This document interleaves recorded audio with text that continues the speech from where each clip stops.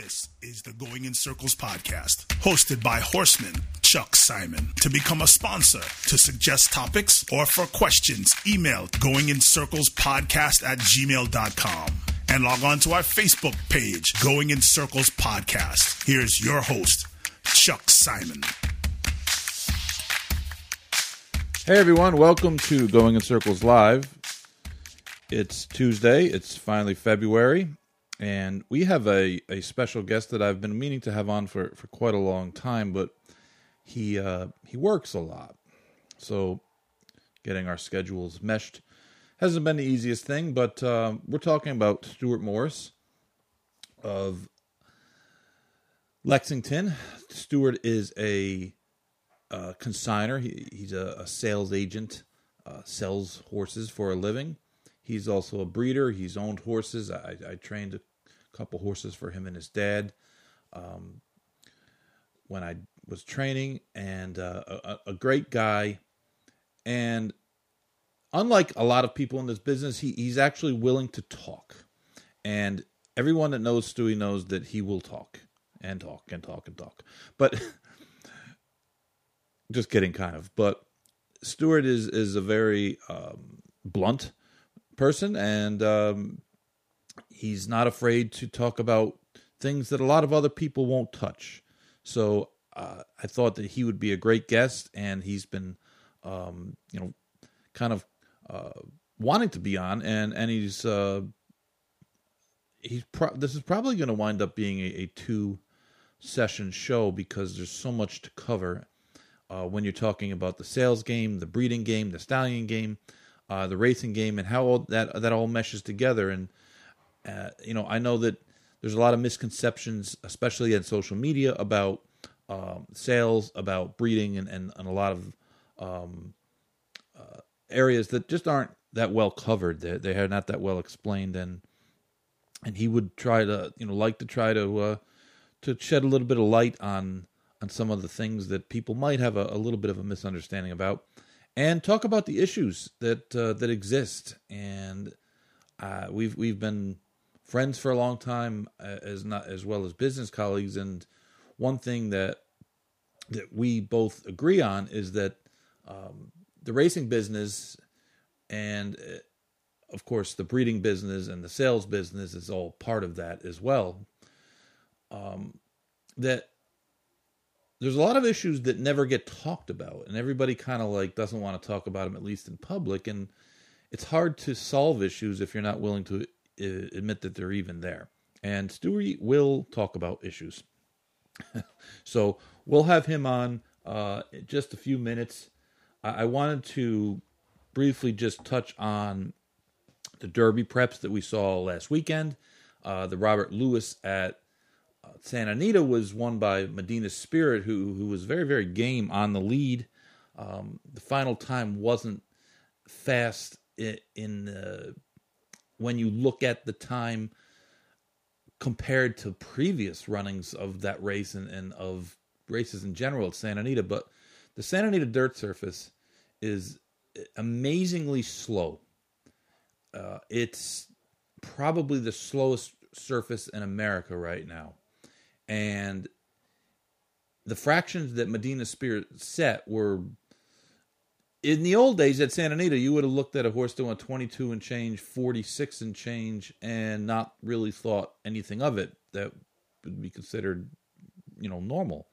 But with the surface as slow as it is, and it is probably 3 seconds slower than it normally would be, those fractions were really, really fast. And he hadn't been on the lead in his last race. He chased Life is Good, who's an entry mate of his and a barn mate who's actually one of the higher profile horses out of the Bob Baffert barn. But I thought Medina Spirit showed a lot of grit and a lot of determination, holding off Roman Centurion and Hot Rod Charlie, both of which were kind of question marks coming into that race. Hot Rod Charlie had finished second in his last race, which just happened to be the Breeders' Cup Juvenile, and he finished second to the eventual 2-year-old champion. So it wasn't, though he hadn't shown he had some ability. The thing about that race was he was 95-1, because he hadn't really shown a whole lot before that. But Doug O'Neill knew that he had some ability, and I probably knew that he wanted to go longer. And he ran a good race to be third. He kind of got stuck in between Medina Spirit and Roman Centurion. And Roman Centurion, this was his first foray into stakes races after breaking his maiden in his second start. It was also his a second start around 2 turns, and clearly he is a much better 2-turn horse for trainer Simon Callahan. Forget the rest. I don't think I'm not sure why Spielberg keeps attracting attention, but I know he did win the LaSalle Futurity, but that was a really slow race, and it doesn't look right now as though that is going to be a real big key race coming out of Southern California. At Gulfstream, for the Holy Bull, Sugar McGahee had a horse, Greatest Honor, who was also coming off a maiden win at 1 1/16, and he really showed his quality in winning the Holy Bull by about 5 3/4, almost 6 lengths. Coming from off the pace to do it, he's not a horse that's got a lot of early speed, and he's a very much a Shug McGahee type schedule has been mapped out for him, and he had 2 sprint races going 7/8 where he ran well in both times running third to with Caddo River, who running second. Caddo River just won the Smarty Jones at Oaklawn by the length of the stretch. And I don't believe that Caddo River beat a whole lot in there, but horses that win 3-year-old races this time of the year going 2 turns by 12 or 15 lengths or whatever he won by have to certainly be respected. Then he was tried at 1 1/8, and he got hung wide both turns, which for a 2-year-old is kind of a difficult task to be held. To be hung wide on 2 turns going 1 1/8. And that was over a really deep track at Aqueduct. The beginning of the Aqueduct meet, the track there was very, very deep as well. But none of that knocked him out, and he came back down here and ran a big race where he overcame a little bit of interference in the first turn and swept by and broke his maiden and got a really nice number for that. Coming into the Holy Bull on Saturday, the question was, number one, that style of racing is always a little bit vulnerable at Gulfstream Park. As we pointed out in the Going in Circles Digest, that was one of the only issues that we had with Greatest Honor going into that race. He was the most likely winner of the race, but sometimes at Gulfstream, the inside speed can be tough to catch, especially in those 1 1/16 races where the finish line is it's essentially a short stretch race. The finish line is more towards the center of the finishing lane than it is the normal wire. But he didn't have much problem inhaling the leaders around the turn. He was asked earlier, and of course that was most likely because jockey Jose Ortiz was cognizant of the fact that it is a short stretch, and with a closer, you just can't wait too long.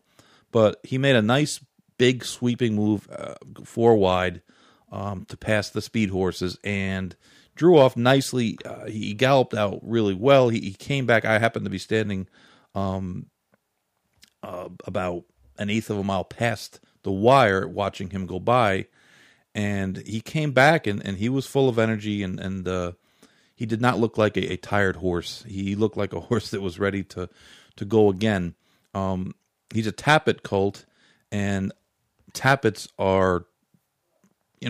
can be difficult horses to handle. And he was a little bit edgy in the post parade, but he settled down nicely. And after the race, he really looked fresh. He looked good coming back. He's a tall horse, and he has everything that you would look for in a Derby type horse. His progression is gradual. He's getting better. The distance should not be a factor. He certainly has the pedigree on the dam side to go as far as 1.5 miles. The time for the race didn't come back hugely fast. I think Timeform US had him at, I think Craig had him at 1:15. I think he got an 89 buyer. I don't know what kind of sheet number he got. He had a 4 Thorograph going into the race. I would have to imagine that he would have gotten something probably a little bit north of that for that race. So he's really probably the leader of the East Coast at this point, going into the Derby prep season. There's a couple preps this weekend. The Sam Davis is at Tampa. It's looking like a pretty sizable field, as it usually is. And we have the Withers at Aqueduct also coming up this Saturday. I think that's not going to be a big field at all. The Aqueduct races have seemed to be smaller fields. The following week, we have 3 Derby preps. We have the El Camino Real Derby at Golden Gate Fields. We also have the Risen Star at Fairgrounds and the Southwest, which is looking right now like the biggest Derby prep so far, in that Essential Quality and the 2-year-old champion and Jackie's Warrior, who was the leader of the 2-year-old band going into the Breeders' Cup, and he wound up getting in all kinds of pace and traffic trouble in that race. They look like they're both pointed to that race. So that race is also on a Monday. So the Derby season is really heating up. We'll see what happens. I just wanted one more quick note. Unfortunately, I got the notice on Sunday that John Forbes had passed. Trainer John Forbes was a really big figure in New Jersey racing. He's been a top trainer there for decades. He had the really, really top horse who's wound up being an influential stallion in Tail of the Cat. And John wound up doing a lot of stuff for the Horsemen at Monmouth Park, and he was a long time fixture there, and a nice man, was approachable, a really good guy. And it's funny, you find out things about people after they die. I mean, I was never really close with him or anything, but apparently he was like in the Miniature Golf Hall of Fame. I didn't actually even know that existed, but that was one of his passions. And it's funny, you know a guy for 30 years and you have no idea that that's something he did. But I know Julie Crone has said many, many times that John Forbes was a huge influence in her career when she was starting out. And, it's crazy to think, but when Julie was starting out, it was still difficult for women to get mounts, live mounts equal to what a man would get. And certainly that's not the case anymore. But, John Forbes passed away. It was 72, I believe. So kind of a sad thing, but, we'll change courses now, and now we have a happy thing. Are you there, Mr. Morris? Yes, sir, Mr. Simon. How are you this afternoon? Always a pleasure, Mr. Stuart Morris. For the audience that doesn't know the name Stuart Morris, explain what it is that you do, Mr. Morris. I would probably be considered a consignor / bloodstock agent. I'm kind of the guy in the middle that finds people with nice horses that want to sell them to people that have money that want to spend on them, whether it's in the private marketplace or in a public auction house. I also help folks purchase broodmares and stallion seasons and manage broodmare vans, the sale of those horses or the management of those horses' racing careers sometimes. So I would say that I guess the best way to sum me up is I'm a catch-all bloodstock agent that has a finger in a whole lot of different wells instead of focusing on one segment of the marketplace. That's a very apt description. It's funny. I was talking about you the other day, and I was saying that you almost never miss a sale. Like you sell mostly young horses, but whether it be OBS or Fasig-Tipton or Keeneland or up at Saratoga or Timonium, you seem to make them all. Well, yeah, that's part of my design. I learned that from my father. My dad, Jeff Morris, over at Highclere. He was always one that felt like if in traders' parlance and gambling parlance for the racetrack, if I can get in a van and be 3-1, or I can stay home and be 30-1, put me on the van to be 3-1. So a lot of times placement and where you have these horses in the crowd they're standing around is very important. And also a lot of times in the regional markets, there's a lot of money there that just needs more quality horses to pay for them. To give them an excuse to spend it and pay for those better horses. So my dad was the first guy to go to Europe in the 80s from the States and sell horses, and did that very successfully for a long time. And he was the first one at the Houston Polo Grounds when they first started selling yearlings in Texas. And he and I together, when I was working for him, were the first ones kind of to hang a shingle regularly in Ocala at the yearling marketplace. So we've always been travelers and not afraid to put a horse on a truck to maximize its success and opportunity to stand out in the crowd it's in. Right. So you've, of course, have been in this business since you were essentially born into it. Yes, I was. I was very fortunate. I'm a second-generation guy. My dad he kind of cut the road into this industry for our family regarding the thoroughbreds and the breeding of those. Both his siblings, my aunt and uncle, were very accomplished riders. My Uncle Greg rode several very good steeplechasers in his time and actually galloped broad brush in his career because he was so tough and things of that nature.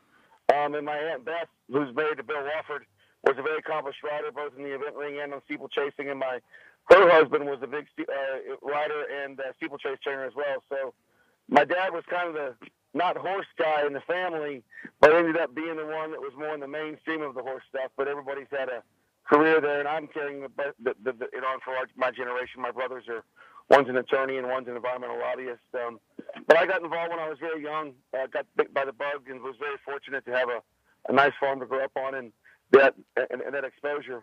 So it's been a lifetime passion for me.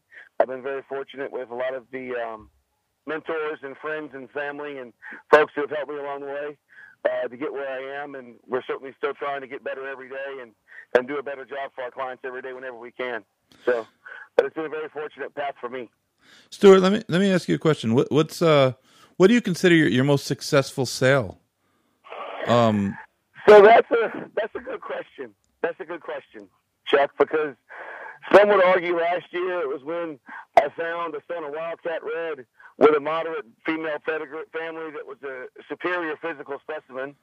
In fairness to the colt, probably one of the best yearlings I've seen in the last 5 years with my own eyes. And I took him to Ocala and sold him for $180,000.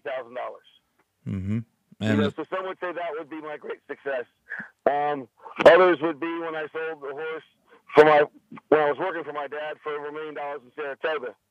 Some would say that would be my biggest success. Some would say it was the mare I sold for a longtime friend and client, Nelson Wilmakin, for $1 million. I would be more prone to think that those fancy ones and the really good ones, it's kind of like, from what I understand, training a really nice horse, just kind of keep them down and stay out of their way, and they kind of take care of it for you. And it's not dissimilar for a very nice horse in the marketplace, whether it's a mare or a weanling or a 2-year-old or whatever it is. For me, it's probably more of the lesser-known ones, selling a horse like Henley's Joy from Mr. Ramsey that to become a Grade 1 winner for my other friend, Mr. Bloom, the Bloom Racing.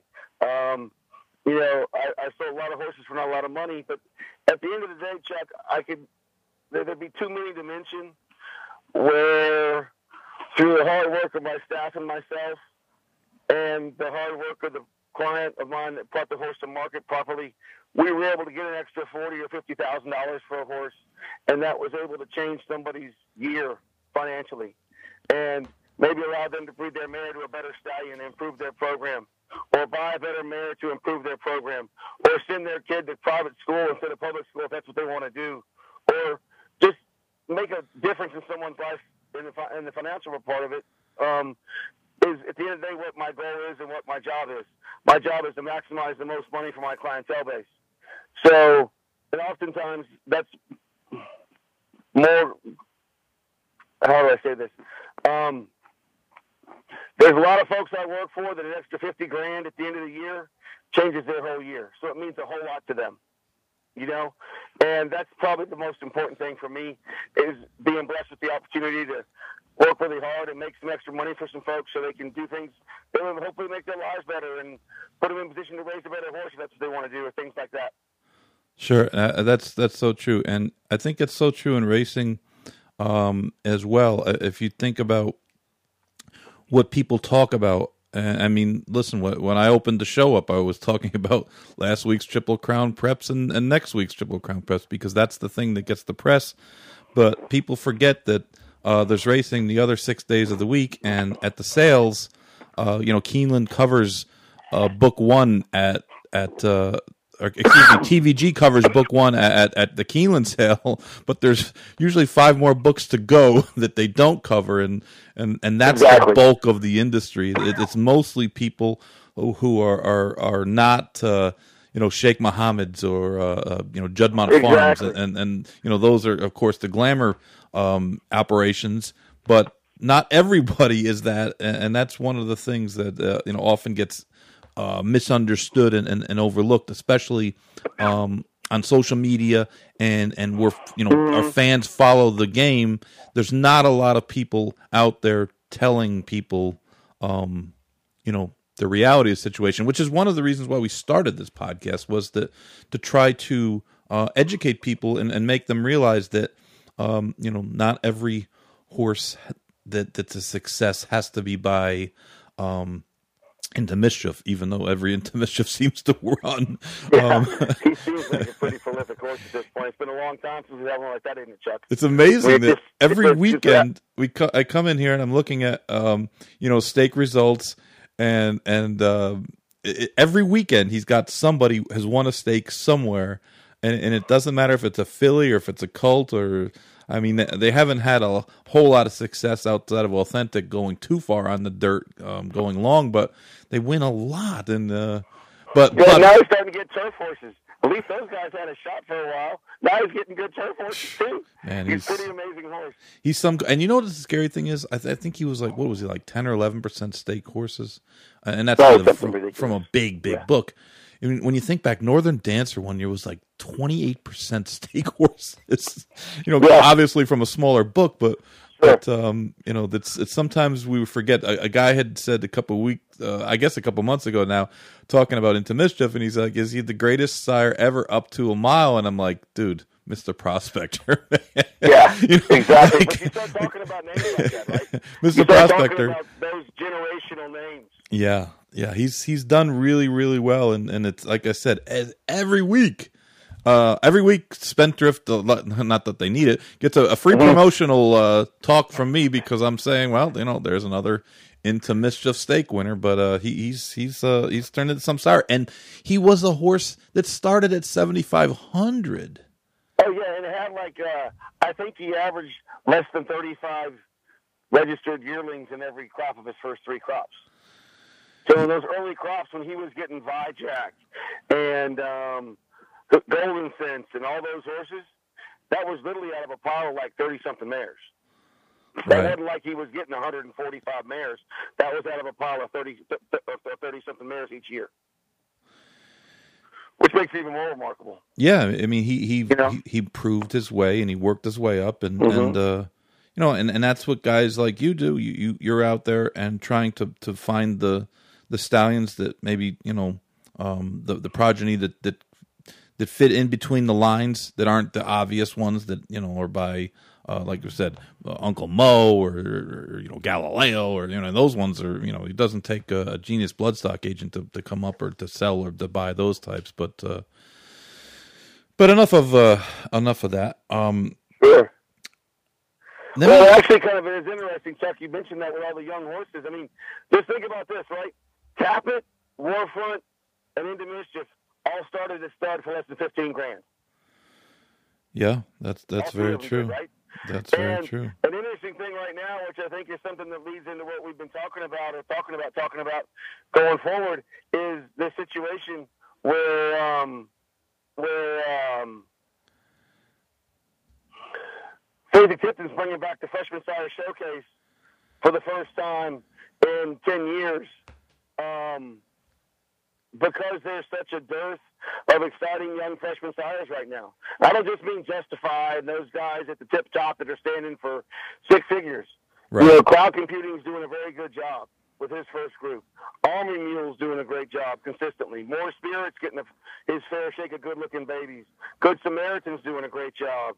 There's a whole bunch of young horses that are coming home that have 2-year-olds this year as well with their first crop, like Practical Joke and Klimt and Cupid and all these guys with the young ones. And then the guys that have their first crop weanlings, their babies being born right now. So don't forget talking about with the sales stuff with that Phasing bringing that back. But you know, you think about that really truthfully, right? I mean, Tappet, Warfront, and Into Mischief all stood their first years for less than $15,000, and I'm sure not dissimilar, not this time, when it was the beginning of the 2-year-old year and he wasn't having the best success. You were probably buying seasons in for $3,000 or $5,000, like you were not this time earlier this year. You know, before his 2-year-olds went to the 2-year-old sales and started selling well, and really showing up at the races later in the year. And don't forget Ken Theros. You know, Ken Theros and his son Buchero. You know, Ken Theros was a horse that started at the bottom. I think he stood for 5 in Florida, and I don't think he needed to give 5 before he had runners. And then once he started getting runners, everything won. Down there right now. I bought one and sold one down there last week. You know, by that side.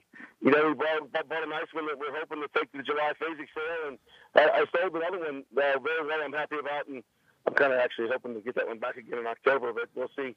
But, you know, there's a lot of nice young sires out there right now, and so it's kind of exciting when we get a lot of fresh new blood in there, it kind of reinvigorates the marketplace. And I think that's what we're seeing. Those guys at Phasing are pretty sharp, and I think that's what we're seeing by them bringing back that special session that's only dedicated to 100% freshman sires to capitalize on that part of the marketplace.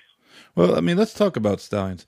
One of the things that frustrates people, fans of racing, is that it seems as though all the good horses are retired early, and it's certainly not a new trend. This is not something that just happened. I mean, probably Secretariat was probably the first horse that was retired as a 3-year-old, because back then horses were almost. It was the breeders insisted on racing as older horses, carrying weight, and those things were a lot more important than they are these days. But you know, Authentic certainly would be the number one horse in that he was retired, you know, seemingly completely sound, and just it was like he got better every race, and it just is sometimes I think people are frustrated by. Not being able to see those stars race past 3. So I think that's something that of course, the market is what it is, and people are going to, I've said a million times, I hate to try to spend other people's money or tell them what to do with their money, but it is a frustrating thing from a standpoint of people not in the bloodstock game. I don't disagree at all. I mean, I think it's something we see. Obviously, that's what their hope is, and I think what the plan they're trying to do with the Pegasus, and they're trying to create these big race days. I think if we can get back to the old days when you and I were young men in the '80s, Chuck, and there was the Triple Tierra in New York, and there was the older horse Triple Crown, the Woodward, and those races meant something then. The Don Handicap, like winning the Don was like winning the Derby. I mean, it was a major race. And I think those races with that older horse division have fallen to the wayside via purse structure and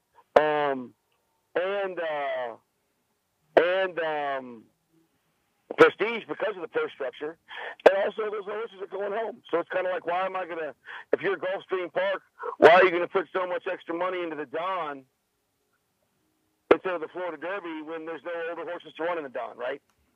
Because they're all going home. And, you know, like in the case of Authentic, I mean, what are you going to tell those guys, right? $75,000, 150 mares. I mean, you can do the math on that.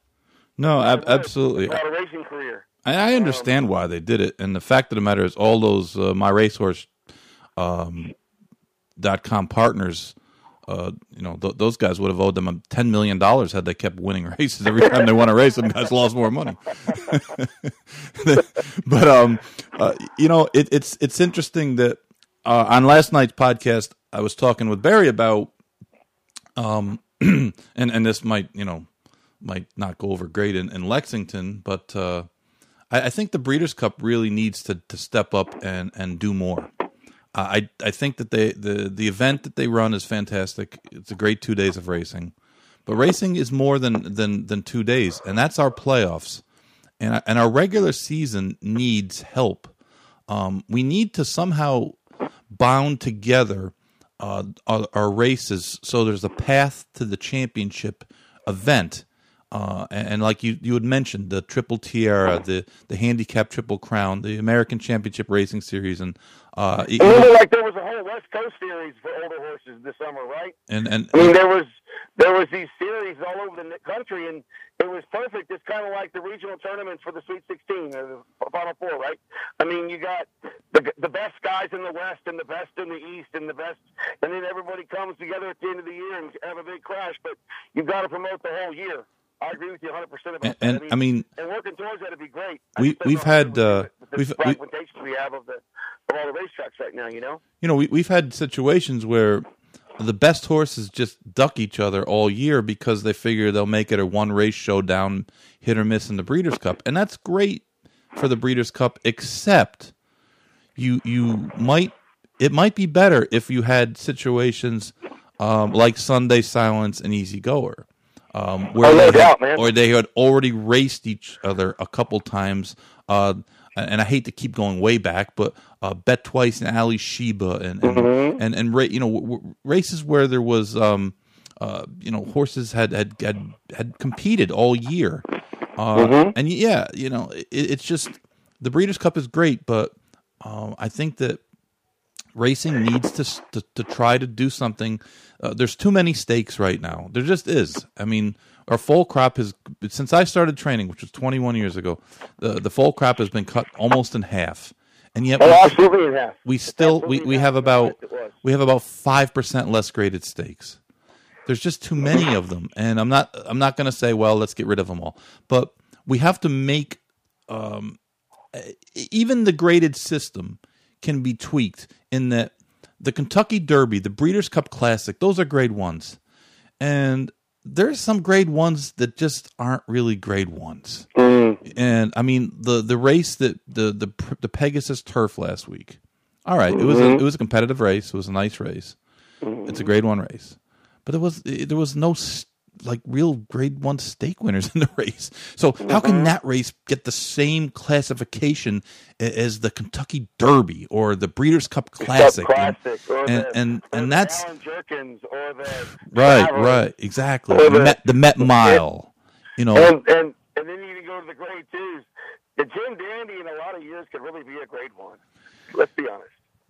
There's just so many. I just think that there's a way that it can be done to kind of supersize some of the grade ones to make it where it's incentivized for connections of top horses to run in these races, and get more competition on the racetrack, and maybe make bigger days even bigger, because the trend to bigger days is here to stay. It works and people like it, but by the same token, we have to keep expanding in this business.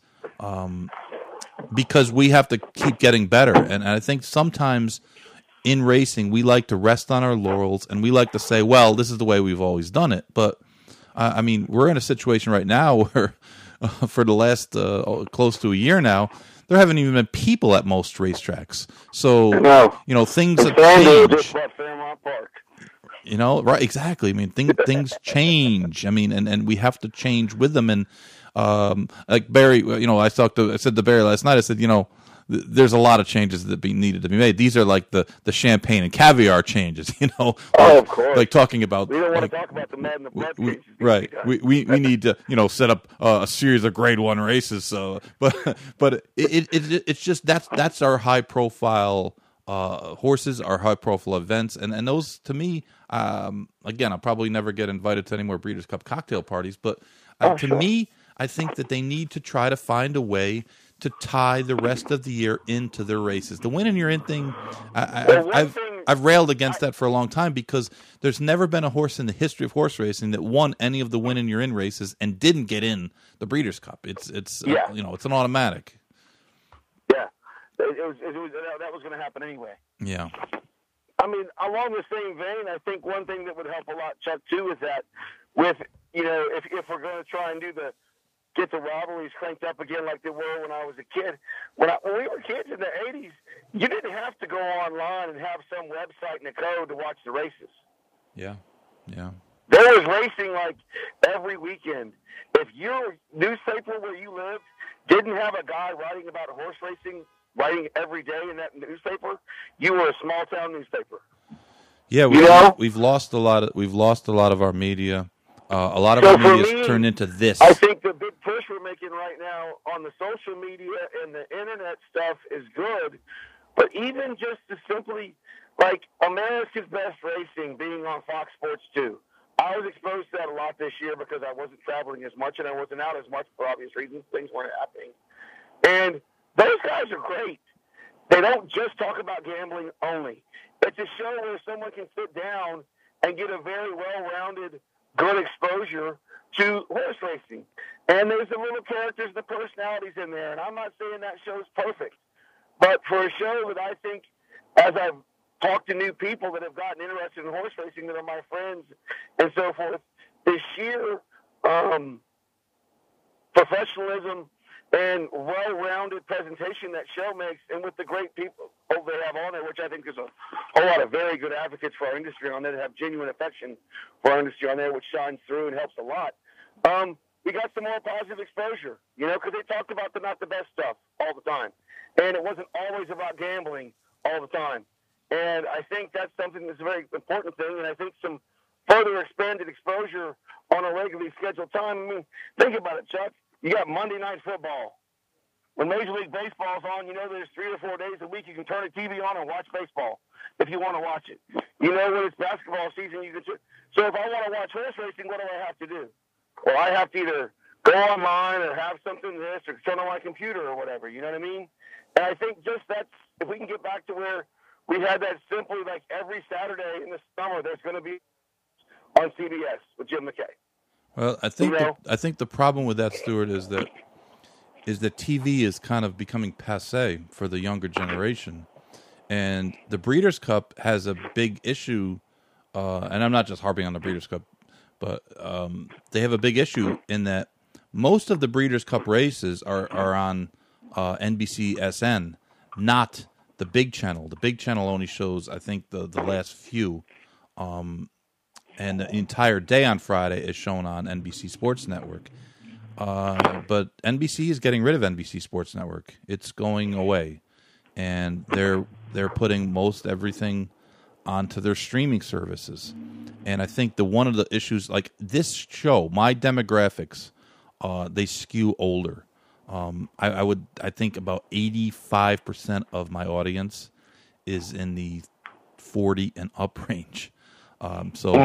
It's an older demographic, and that's an issue. And like you and your friends and our friends, we're still TV people for the most part, and that's what we grew up with. Cable TV was kind of, when we were kids, kind of expanded our whole universe. I mean, when we were really young, there was 4 channels, and then cable kind of really changed American society.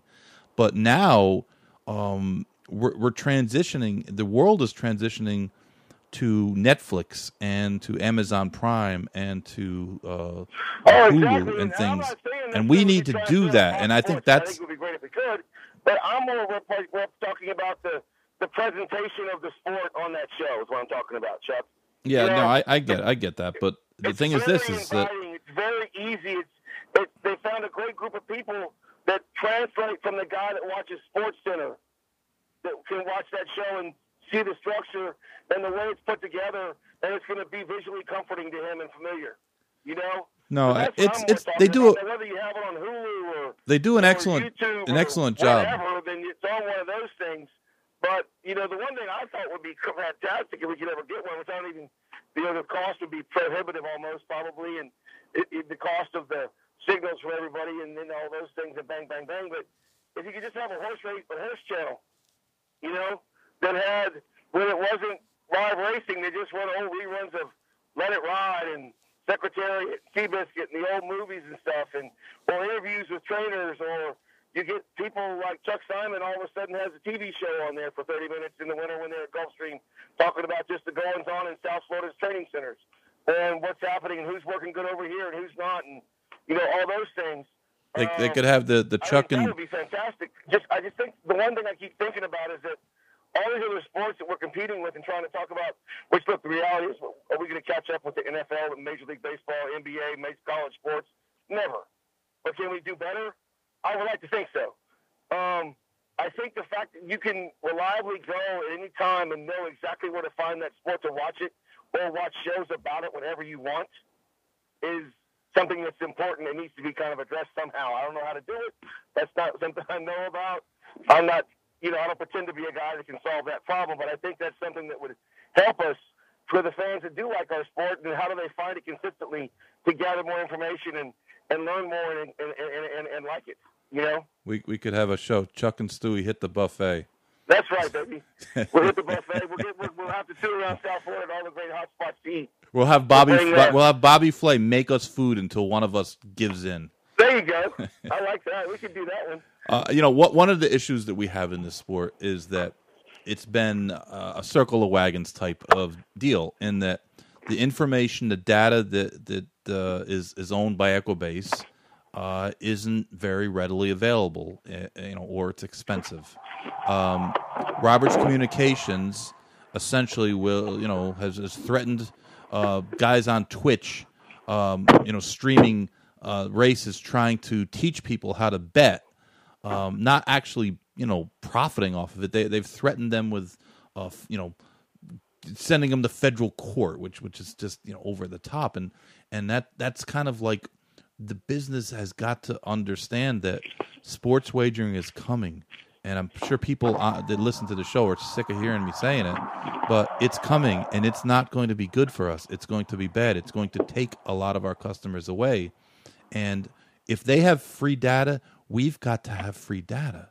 If they have, like you said, easy ways to watch racing, easy ways to watch replays, easy way to watch historical races and things like that, we've got to have that. Because if we don't have that, and we keep it behind a paywall, or we just don't simply have any access to it, well, how are you going to convince a 25-year-old guy that racing is a sport to follow and it's a game to put your money in, if you can't get a third of the access and the availability that you can get from NBA.com or Major League Baseball or football? And I think that the leadership of this business has to really open its eyes up and say, we have got to change the way we do things. And if it's a sacrifice of some money, to be honest, I don't care if Equibase makes money. I don't care. It doesn't matter to me, because it's owned by the Tracks and the Jockey Club. And I don't care about that any of them make any money. They make money at other things. And they're going to have to give that up at some point, or they're going to really damage the sport. I mean, I think it's ludicrous that you and I trained horses for you and your dad, that I can't go on there and get a PP from one of those horses, none of which are famous, unfortunately. And infamous. There were some infamous ones, but I don't know if famous would be the right word. It costs $15 for me to get a PP from our horse. I know. This is one thing I think that when I mentioned FanDuel buying Fairmount Park, that I think can help us as an industry if we get more of those kind of operations making commitments to our sport, which is what I believe FanDuel, at least that's what they said they're going to try and do. We got to take it with face value because they haven't lied to us yet, right? So we got to give them a shot to be truthful. But they're not trying to shut that track down and just have a casino. They're going to have the $250,000 St. Louis Derby this year, apparently. They're trying to make horse racing better, but also use it to capitalize on what they recognize as the potential gambling dollar if horse racing is treated like a real wagering sport, like the Major League Baseball and NFL. NBA, college sports. And so if some of these big gambling entities get more involved as a quote-unquote more partner than more adversary for us, then that could be a side benefit for us because those whales are big enough to mash on those guys and either just go hire the best guy over there and pay him double just to give us the same stuff, or whatever. They'll find a way around it, right? I mean, they're going to get around that problem if they decide it's something they want to do. So I kind of view that as something in the information stream, which I listen a lot to a lot of the other satellite radio shows and things, and a lot of the gamblers talk about that, access to information, and why is it so hard to get hold of. And you've heard guys that bet a lot of money, like 7 figures a year, and they can get so much information readily available from every other sport they gamble on except horse racing. So I love it, and I think it's interesting, and I would love to know more about it, but how can I really throw in all the way when I can't get all the information I feel like I need? And when I feel like there's guys out there that just because they know somebody or they're spending money I don't think I should have to spend, they have more information than I do, and they have a leg up on me to do better than I do. It's not a level playing field, you know? Well, when you look at the stock market this last week and all the consternation that's happened, and I don't want to get too far into it, but some of the troubling aspects of being a normal person trying to just trade stocks, that the hedge fund, the corporations, the big money people, they own the politicians, and they're just crushing the little guys. And it's just, unfortunately, in horse racing, on the gambling side, that's kind of happened a little bit as well, in that some of these elite groups are just kind of, they're getting huge rebates and they're squeezing the regular guy. And I think that's one thing that racing needs to do, is to attract actual people that want to be involved in the sport, want to bet the races, but also want to follow the Triple Crown, want to follow the best horses, and have an interest in going to the races and things like that, instead of just guys who are betting sheer numbers and they don't really care anything about the numbers, because they might find something better to bet on. To make their bets via algorithms and what the computer tells them, right? That's basically how that works. And you know what? They might find something else that's more profitable and take their money there, and all of a sudden, we're left holding the bag because we catered too much to them. And I know there's a balance, and I'm simplifying it to the extreme because it's complicated, and honestly, it's probably kind of boring for most people to listen to, but it is, it does matter. And I think maybe you can kind of talk about the stallion market and how that works, and with kind of just discuss the Jockey Club with their plan of implementing a limit on is it a limit on mares bred, or is it a limit on foals? Well, that's kind of the debate right now. I don't know that it's been clarified. Depending on who you speak to, it's a limit on how many stallion surface certificates the stallion farm can register or sell. Right. So when a mare's, just for everybody to understand, like for example, one of my clients asked me to acquire a season for them, I contact, say, my friend Charlie O'Connor at Ashford Stud over there, Coolmore, Kentucky, and we say, hey, I need one of these. Do you have one for this mare? Yes, she's good enough. We have a contract. Please send it. So I signed the contract on behalf of my client. My client agrees. It says when their baby from that mating with that stallion is done and the foal stands and nurses and is alive, they'll then send their stud fee and their check and the taxes to Ashford. And if there's no live foal born that does not stand to nurse, they owe no money to the stallion farm. That's the basic rudimentary of it. That's kind of how that goes. And then that doesn't necessarily tell you how many mares you can breed. Right.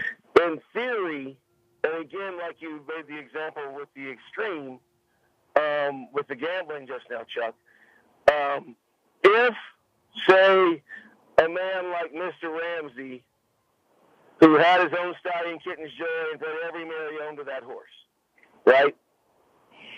Well, if Mr. Ramsey wants to breed 220 mares to Kitten's Joy, but only register and provide stallion service certificates for 160 ones that they think are the best ones, and then they can take the other ones and make them into riding horses or performance horses or whatever they want to do with them, then in theory, depending on who you speak with, that would be a viable option for a wealthy person to do if they wanted to do that.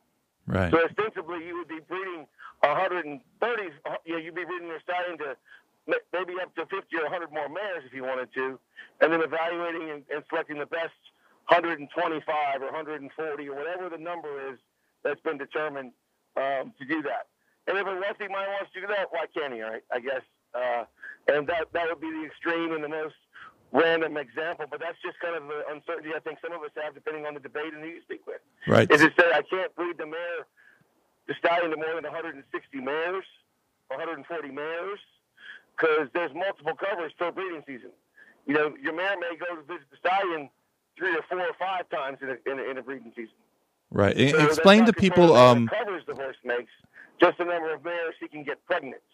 And that's the whole debate where I think that needs to be clarified. And then it's the whole debate of, you know, when you get into the legal arguments, just the sheer legality of it with restriction of trade and the fact that in other different, there have been similar trials and similar lawsuits in other breeds, how those were handled that set some precedents.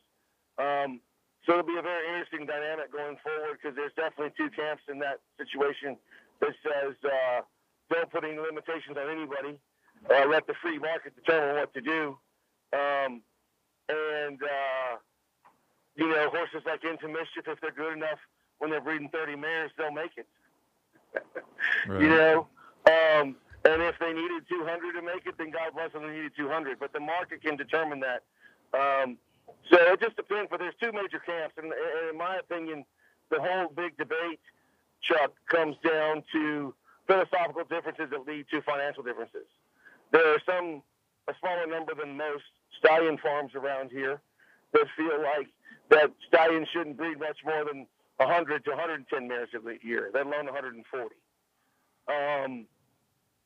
And I believe that due to the extra money that their competitors can pay to buy a horse because they're willing to breed him to, say, 160 or 170 or even 220 mares in his first year to recoup that financial investment paid for the horse, there are philosophical differences, which if you want to get into the health of the horse and the philosophical part of it's a whole other discussion.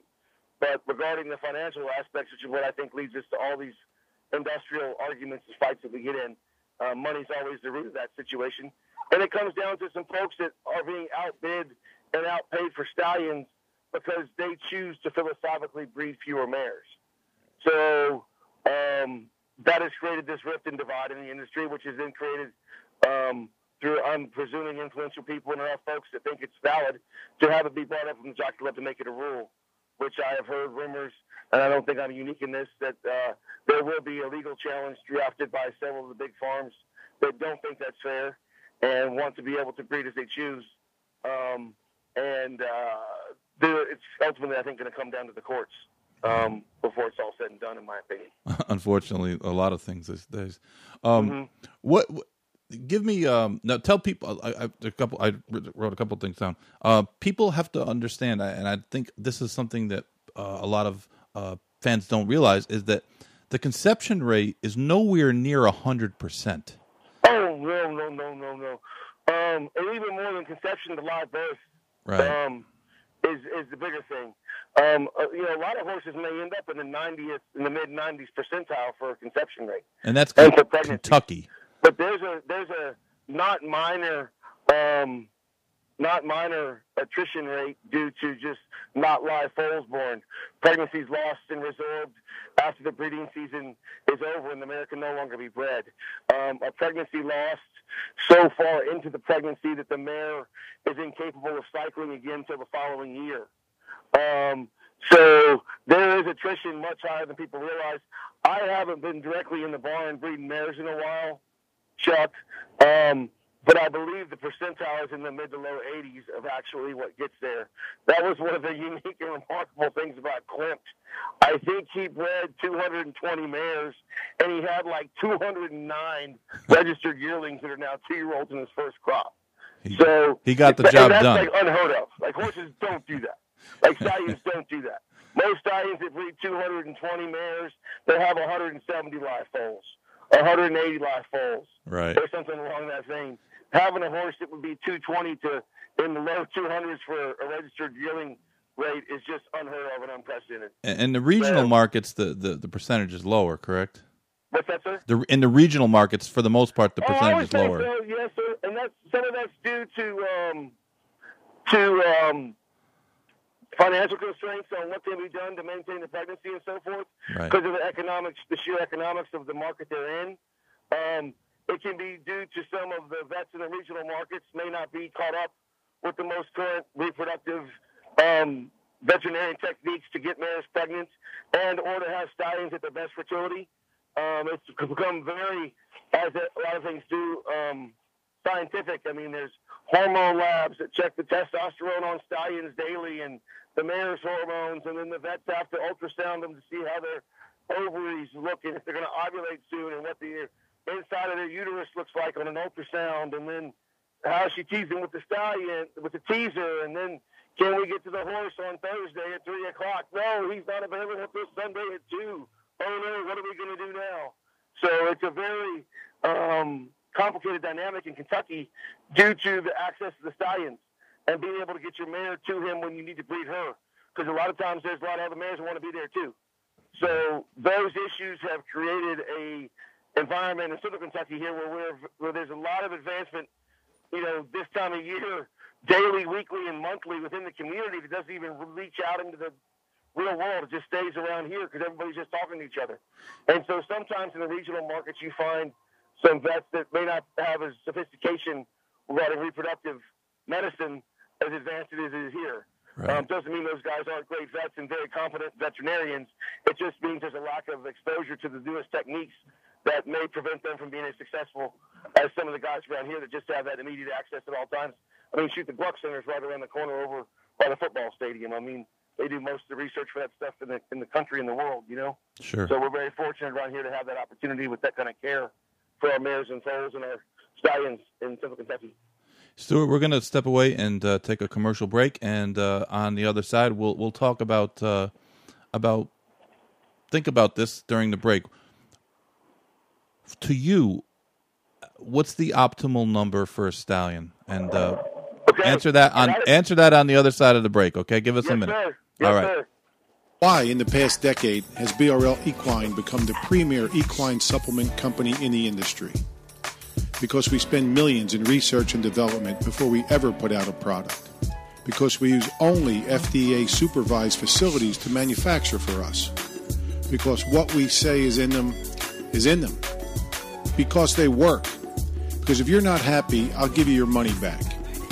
And because top trainers and veterinarians in thoroughbred racing, standardbred racing, 3-day eventing, and barrel racing all trust in BRL Equine.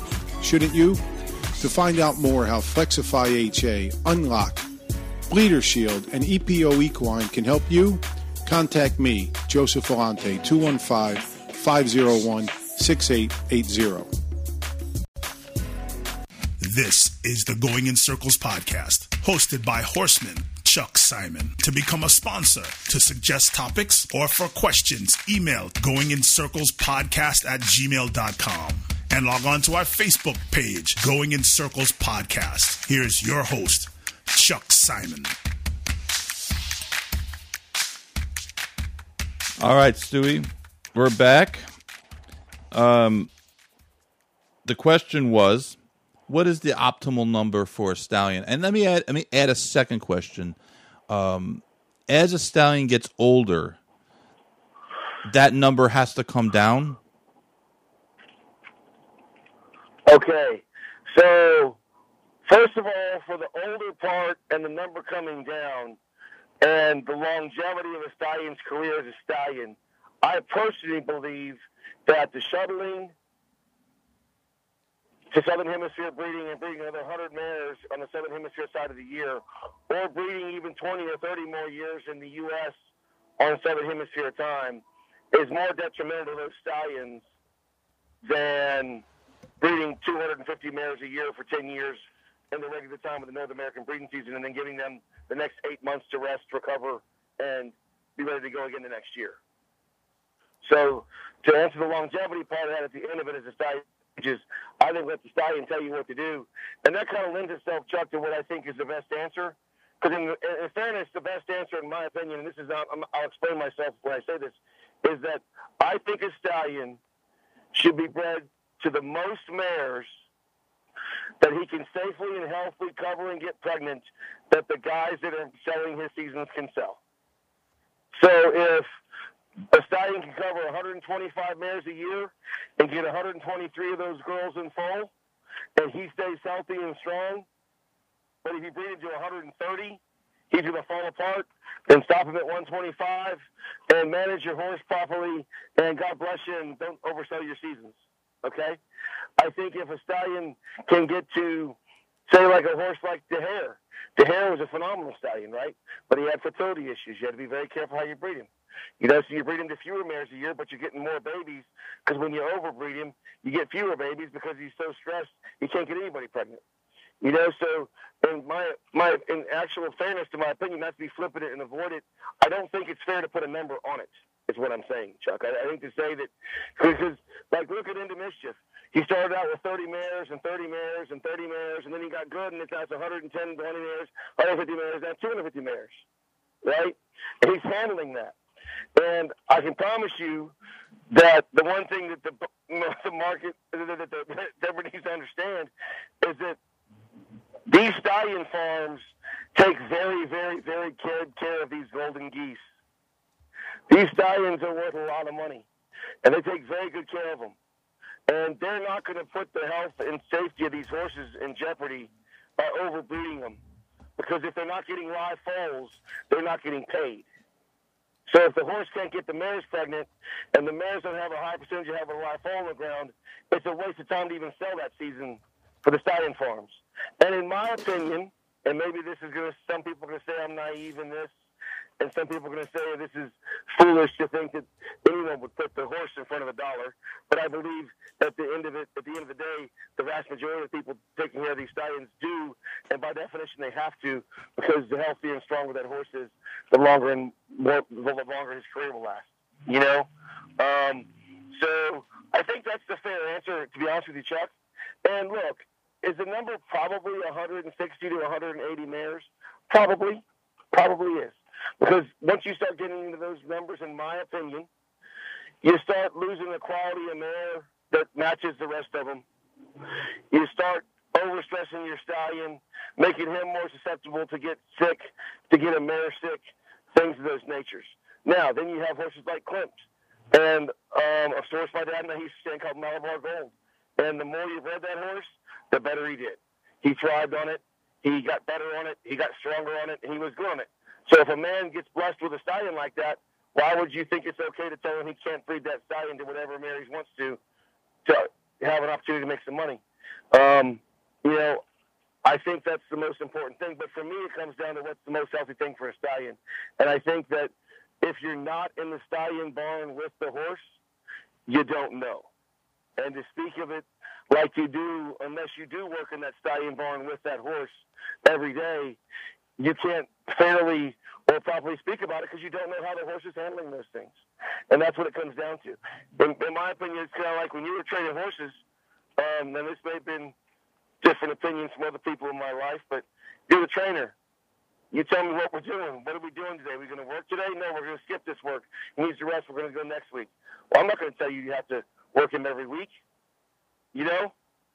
Mm-hmm. I'm going to let you tell me what the horse needs. And I think it's the same thing with the stallion masters out there taking care of those horses. At the end of the day, they're going to do right by the horse, and they're not going to put the horse in jeopardy for illness or injury at all. Right. Well, that seems fair and logical. Let me ask you this question: when does it get to be too old for a mare to breed?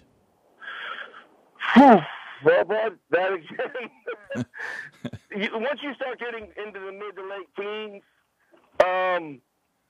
it just starts getting harder. You may go every other year. You may not have as strong and viable a foal as you did when the mare was younger. You know, I want to say that in some mares, my dad has owned mares that when they were 14, they were just done. They just didn't get pregnant anymore and didn't have any more babies. Right. And we've had mares that we bought when they were 14, and they put 9 more in the row on the ground on them, and the mares looked like they were 10, and we just stopped breeding them because we felt bad because they were 24. You know what I mean? They looked like they were 10 years old. They certainly would have been pregnant. I mean, we had one mare for a while that had 11 in a row for us. You walked her past the stallion barn, and she was going to get pregnant. She was an amazing mare. Super fertile, great caretaker, thrived having babies, had 11 in a row. When she missed 1 year, we never bred her again. We just turned her out for the rest of her life, and she hung out at the farm. But I would say, as a general rule, Chuck, probably the late teens in the 16 to 18 range is when you start getting into where it becomes a much more demanding husbandry responsibility to take care of those mares and veterinary responsibility to take care of those mares so they're healthy and strong and can carry those pregnancies without being compromised. Right. You know? That makes sense. I would say mid to late teens, 16, 17, 18 time. I know that there's a lot of consternation when an older, especially an older successful mare goes through the sale ring in their 20s, where a lot of people are understandably upset because the thought process is that, hey, that mare has done her job for over 20 years and she deserves to find a safe haven and not to go through the sale to be bought for, unfortunately, once the horse leaves the grounds, you don't know what goes on. Mm-hmm. So, I mean, I know that's an issue that it's probably not one of the bigger issues that the world of racing is worried about, but it might be something that perhaps we could inquire into maybe making a limit. Well, there are some certain rules in certain sales. Yeah. Like if a mare hasn't had a foal in so many years and they're not pregnant, you can't put them in the marketplace. Right. Things of that nature. And I think the biggest thing is, Chuck, I think more than older mares, in my opinion, but I think any horses, whether it's a young horse with some conformation deformities and crooked legs or significant medical compromise from being born sick, that you can look at and tell is a compromised horse, and not unhealthy and not poorly cared for, just going to be weak and have problems its whole life. I think there needs to be some sort of protocol and dynamic that those horses just don't go in the marketplace, whether it's a young horse or an old horse or whatever it is. I don't know how you would do that. That would be something for me that I would like to give some advice to some folks that would have a better way to put a scale or some way to measure what to do on there. I do know the sale companies have protocols in place when they because one thing we do at the sales and in the industry, if somebody brings some stuff to the marketplace that looks very, very bad and is very, very poor and has not been well cared for, I know there are mechanisms in place for the sale company to take action and care for those horses and make sure they end up in a good home. So there are some things involved in that, but I think, Chuck, probably an overall better care from our marketplace and from the industry for any horses that go into the marketplace compromised or in an elderly state of their life or whatever it may be needs to be better policed as a whole, Sure, absolutely. Let me ask you this. This is probably pertains more to your business than the breeding business. What about sales prep? Explain what you guys do, or the people that get them ready for you, to get a horse ready for, say, what's the biggest sale? The Keeneland September sale. So you have a yearling, and say it's April, okay? So the horse is 1 year old. It's April. Maybe it was born in April, so it's a year old. Describe the process from that point to the September sale.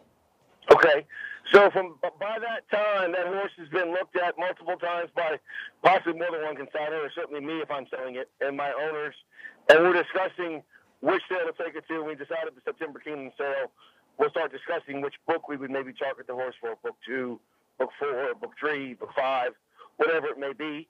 Around that time of year in March and April, before you go any further, how do you determine?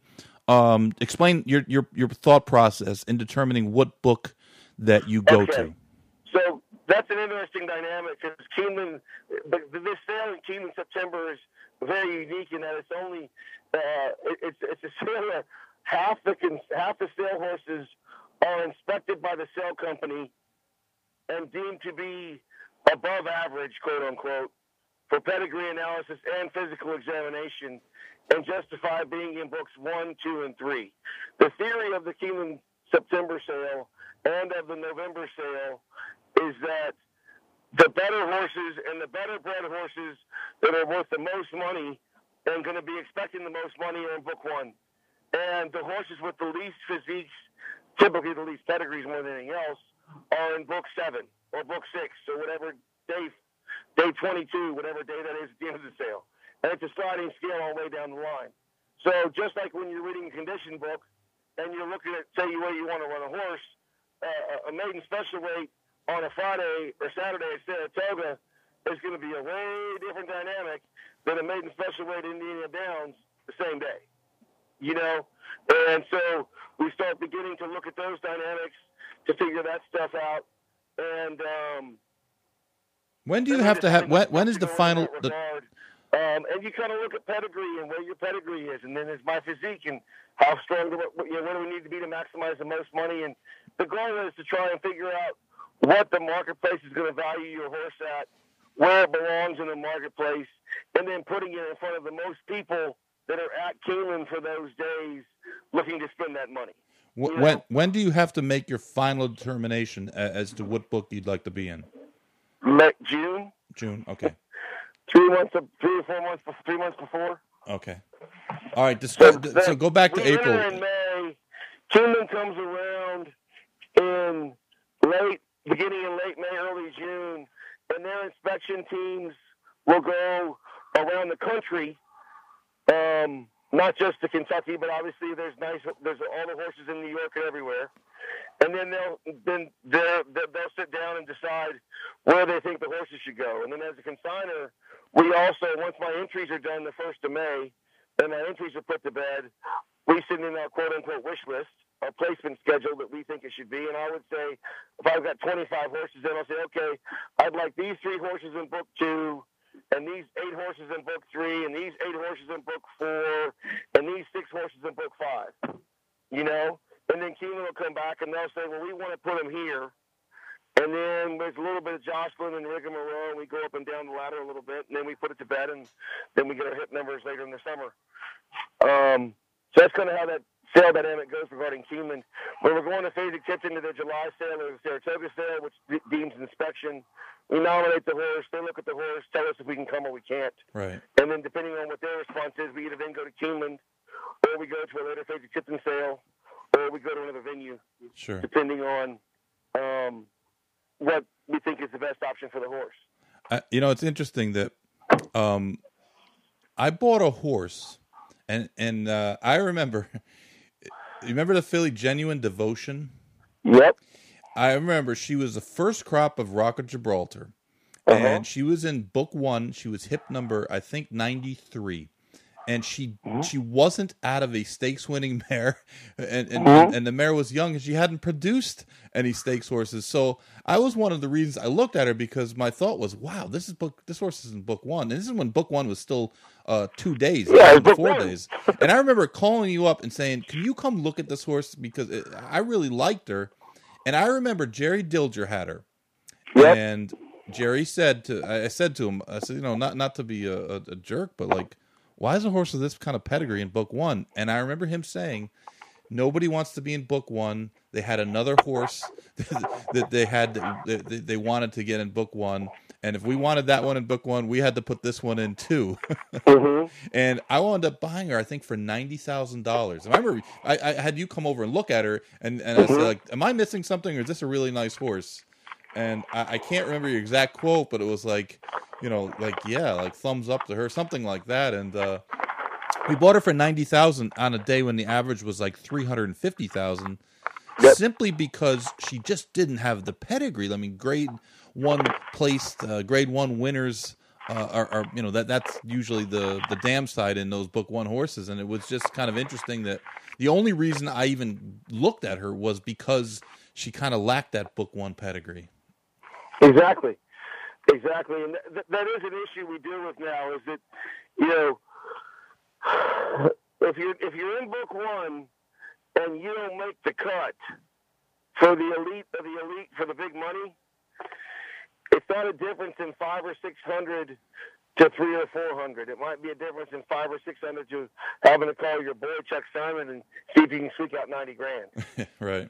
Which isn't necessarily a bad thing for Chuck Simon, but when you're on the other side of that coin and you're trying to make money, that's a pretty big haircut. No.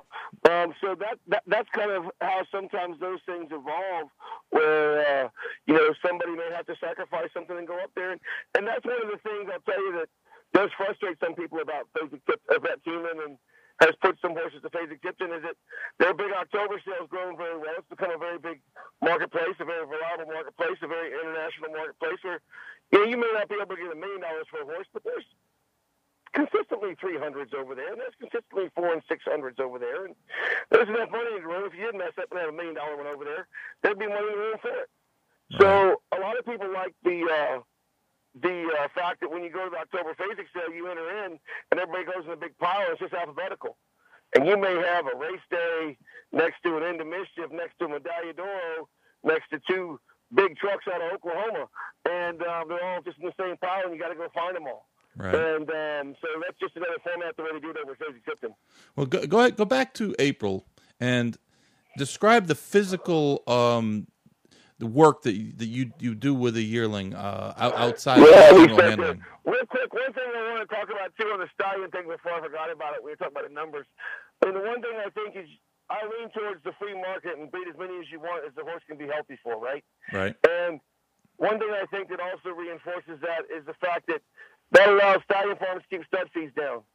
And Tanya Gunther wrote a very good article in Thoroughbred Daily News probably a year ago now when all this flared up, stating that if the books were restricted to the numbers that are being proposed, the Dama Vino Rosso would not have been bred to Curlin because he wouldn't have had access because the mare wouldn't have been good enough compared to the other 140 that were in front of her. And Justified never would have been bred to Scat Daddy, because that mare also wouldn't have been enough mare if the restriction books down to the 140 or less was in place. So just as a sidebar real quick, I think that's one of the things we risk. At the end of the day, one reason we still do live covers is we want this to be as natural as possible. At the end of the day, whether you believe in the good Lord or Buddha or whatever's out there or the Wizard of Oz, there's a lot of Mother Nature that we have no control over that makes these horses into what they are. And when we start restricting who can breed what to what, I think we restrict the magic of our industry, where that horse can come from nowhere, from the small breeder, to change the life and those things. And so I think that's one of my biggest reasons to advocate for just let them take care of their stallions and breed fairly, I think is something that ought to be done, and let the market determine what to do. So that's one of the number one reasons why. Okay, that's fair enough. Sorry for that sidebar. No, Back to April. That's fine. So what we're doing in March and April, depending on the age of the horse, is we're doing a set of survey x-rays where a veterinarian will come to the barn and we'll tranquilize the horse so it stays quiet and calm. And they get a mobile x-ray machine out with a computer and digital x-rays, and they take 36 views of the horse's joints, knees, all four ankles, hocks, and stifles. And what we're looking for is any defects from normal in there, any spurring, chips, weak sites, lesions, those things that would cause a weak bone. If we find any of those defects radiographically, the vast majority of those can be helped with simply time and Mother Nature, maybe a few supplements, or possibly even arthroscopic surgery to repair the defect as well. So a lot of times what we're doing in March and April is we're getting that done, because if you want to bring a select horse to a select sale, it needs to have select x-rays. And so that kind of helps us start determining the whole picture of where we place our horses in the sales. We also, at that time, at a lot of my farms, will go ahead and stick a scope in their head for an endoscopic examination, make sure there's the normal anatomy needed in the airway, make sure everything's working okay, as well, to make sure that once we get to the marketplace, we're presenting an animal that's got the best future for soundness regarding airway and bone that we can provide to the markets, and then obviously be very upfront with everybody about what that situation is so they can make the decision. So that's being done then, and then depending on, we'll say a horse, it doesn't have to have a surgery, so we don't have to change anything about how the horse is living. At that time, this horse may be living in a big 20-acre field, 30-acre field with 10 or 12 buddies, if it's a colt. And if it's a colt, he's going to go moved into a paddock by himself, because we don't want these colts beating the tar out of each other. Just like teenage boys, they get older, testosterone starts dropping. They want to be the bull of the woods and start fighting each other. And if we're trying to bring a horse to the marketplace, walking one in there with a big fat shin from getting kicked, or a scratch down the side of its head, or whatever it may be from wrestling with his brother out in the field, we don't want to do that. So we put them in the paddocks, which doesn't really do anything but put them in the paddock by themselves, and doesn't really change a whole lot beyond that. The fillies would stay in small groups in the big fields. Then in my traditional program, when I'm prepping horses, Chuck, I have a dentist come in. We float their teeth. We pop their wolf's teeth out.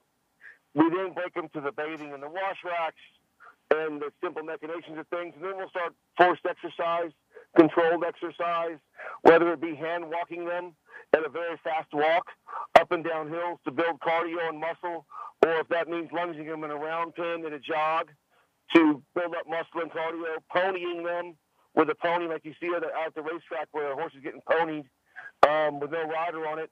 We'll do that with the yearlings out in the fields. Some people have swimming pools at their farms. Some people bring horses to equine swimming pools, and they'll put the horse in these pools to swim them to build up their muscle mass and their cardio. There's also underwater treadmills at a few farms that people use. But basically what we're doing is the same thing as would be preseason. You know, we're doing fitness, mental preparation, and fitness for going to the sales to be shown hopefully a couple hundred times in a day, having to hold up to that physical and mental strain of that pressure and handle that with aplomb and do well. And then stay strong and healthy at the horse there for 4 or 5 days to be sold in the best possible light. Now, explain to people that sometimes when you're at a sale and you're a consignor, and the horses that are in your shed row that you're selling, explain that sometimes you haven't seen these horses for, well, either maybe ever or for a long time.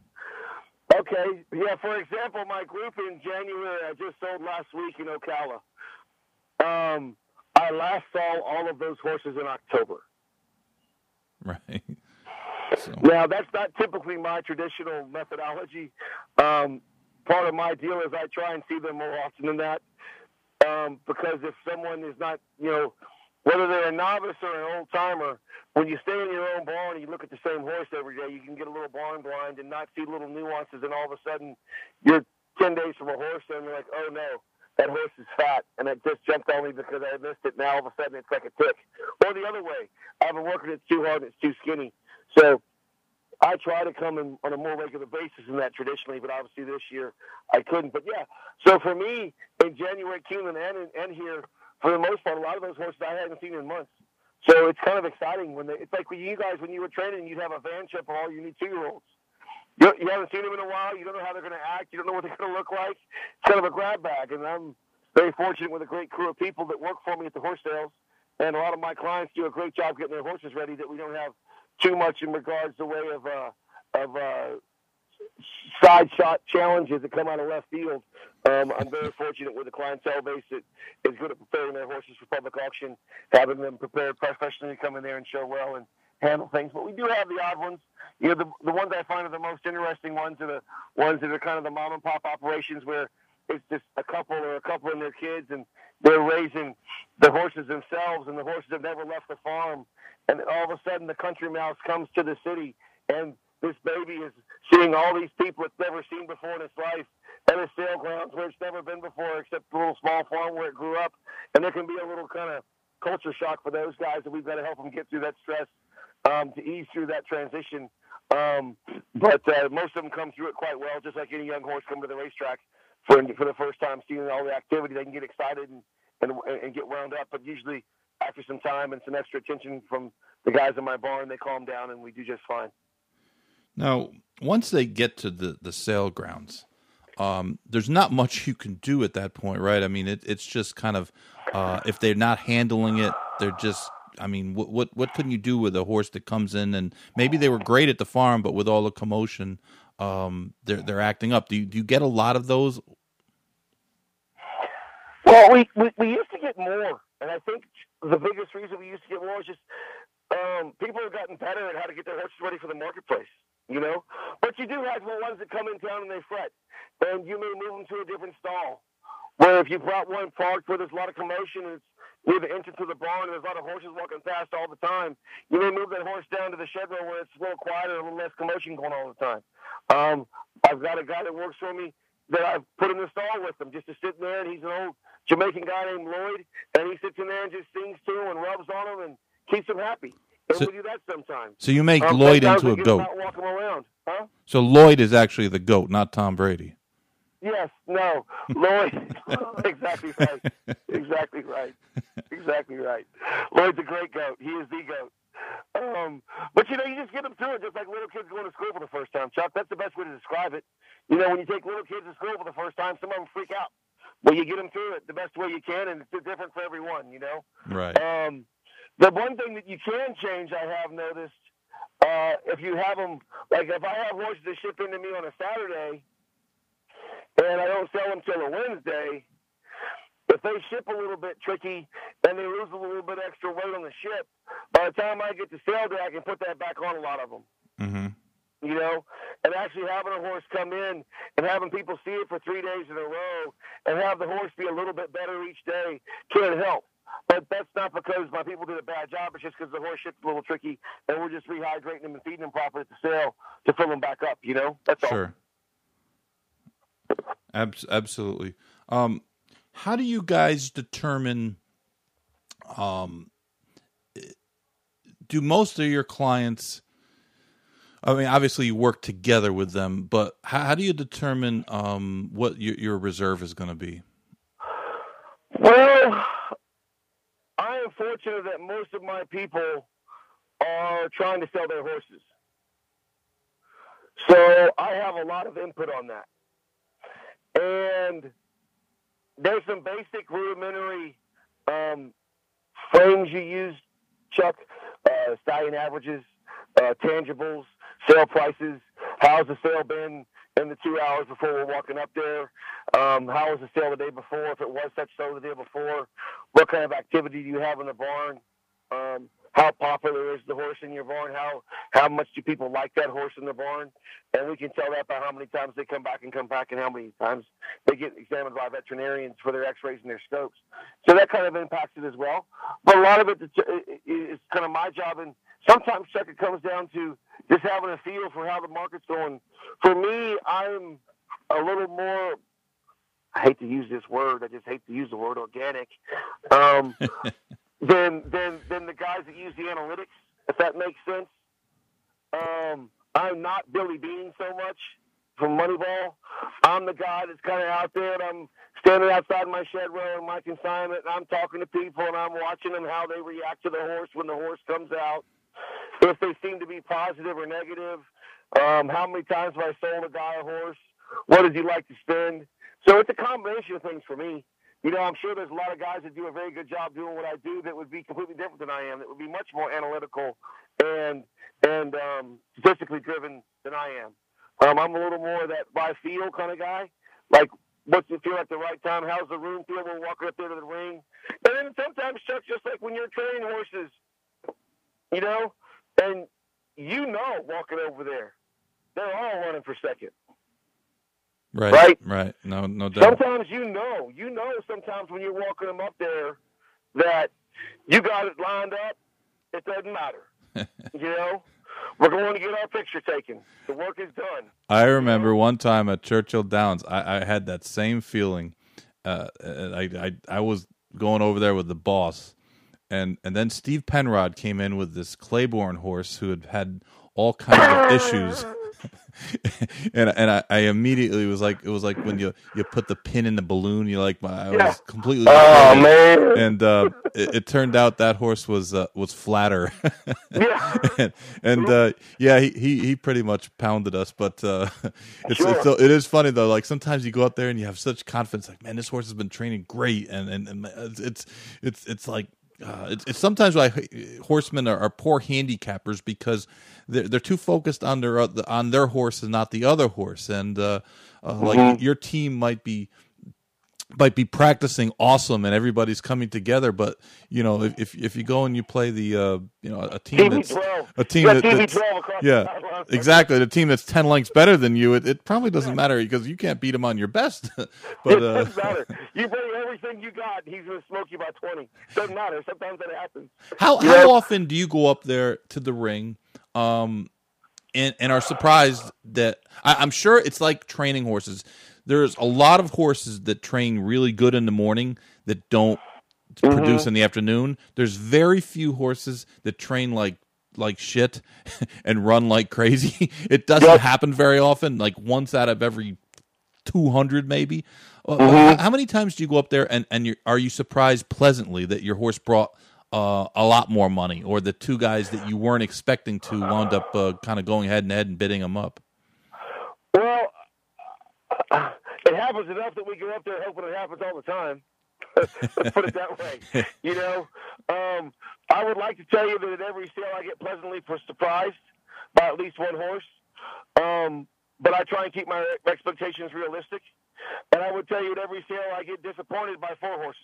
Right. I mean, for me, Chuck, not to quote Moneyball again and not to be cliche-ish or silly, but I hate losing more than I want to win. Right. No, that's understandable. When my guys give me my ring to pick out the spot that I'm going to sell the horse, and the horse shows up and it vets, and it's beautiful, and a really good, sharp guy buys it that's got a lot of money, and he buys a lot of stake horses, and he's one bid past the reserve because that's the only guy that found it, that makes me crazy. Let me ask you this, talking about... But the other surprises are, you walk up there and you thought you had a couple guys that were being cagey, and there's some guys that are real cagey guys, right? And you don't know you got them until they're bidding on your horse. Right. And the fun thing is when two of those guys show up and you get lucky and there's a couple cagey guys show up and they go banging and you get an extra 100 because you thought you might have one of them and you were hoping you'd have both of them. Sure. That does happen. And that's that we go up there every time as best we can, And obviously, Chuck, look, when it's a bouncing market and there's a lot of energy in the marketplace, that's more prone to happen because guys will just get feeling good and they'll get more aggressive because there's an energy in the room and there's a positivity about the whole horse sale. It's a good thing to be doing buying horses, Let me ask you about this. It's a little bit of a controversial. It's been controversial for years. What about vet work? What is? Just asking you. What about vet work in general is too broad. But do you feel? So here's what you're asking about. I'll explain to the people that don't understand. When I go to my consignment at the horse sale, every horse I'm selling has been examined with the veterinarian for endoscopic examination for the functionality of its airway. And it's also had 36 x-rays taken of all those different joints I mentioned earlier, and then an opinion as to the variances of normal in each joint on radiographic soundings. So variances of normal, as I mentioned before, can be spurring. It can be a fragment. It can be a small chip. It can be a crack. Something called sesamoiditis, which is a voodoo word right now. It's basically a catch-all for some possibly compromised bone due to slow development and slow filling into that bone as the horse matured. And so I have that information provided to me from my veterinarian. I have my veterinarian's opinion of the scope, the endoscopic airway exam, as in a 1 being the best and a 4 being you can't breathe at all, clinically, quote-unquote clinically. And then there's the variances in between that of what's accepted normal, what's perfect, what's an acceptable variation of normal that's not perfect but still good, what's a little bit trickier, and then what's ones that we just think are probably not going to breed because they already have some significant paralytic impact on their airways already. And then I have opinion of all the joints the same way. Is this joint normal? Does it have any defects? So forth and so on. The debate that Chuck's referring to, I believe, and he can correct me if I'm wrong anytime in this process, is the dissemination of that information and the need for the accuracy of said information. Since me as the seller have paid for that information and I disseminate it to who I choose to, should I not be able to have an influence over said information? In my opinion, no, you should not. In my opinion, the fiduciary obligation of the veterinarian is to disclose any defects they seem viable.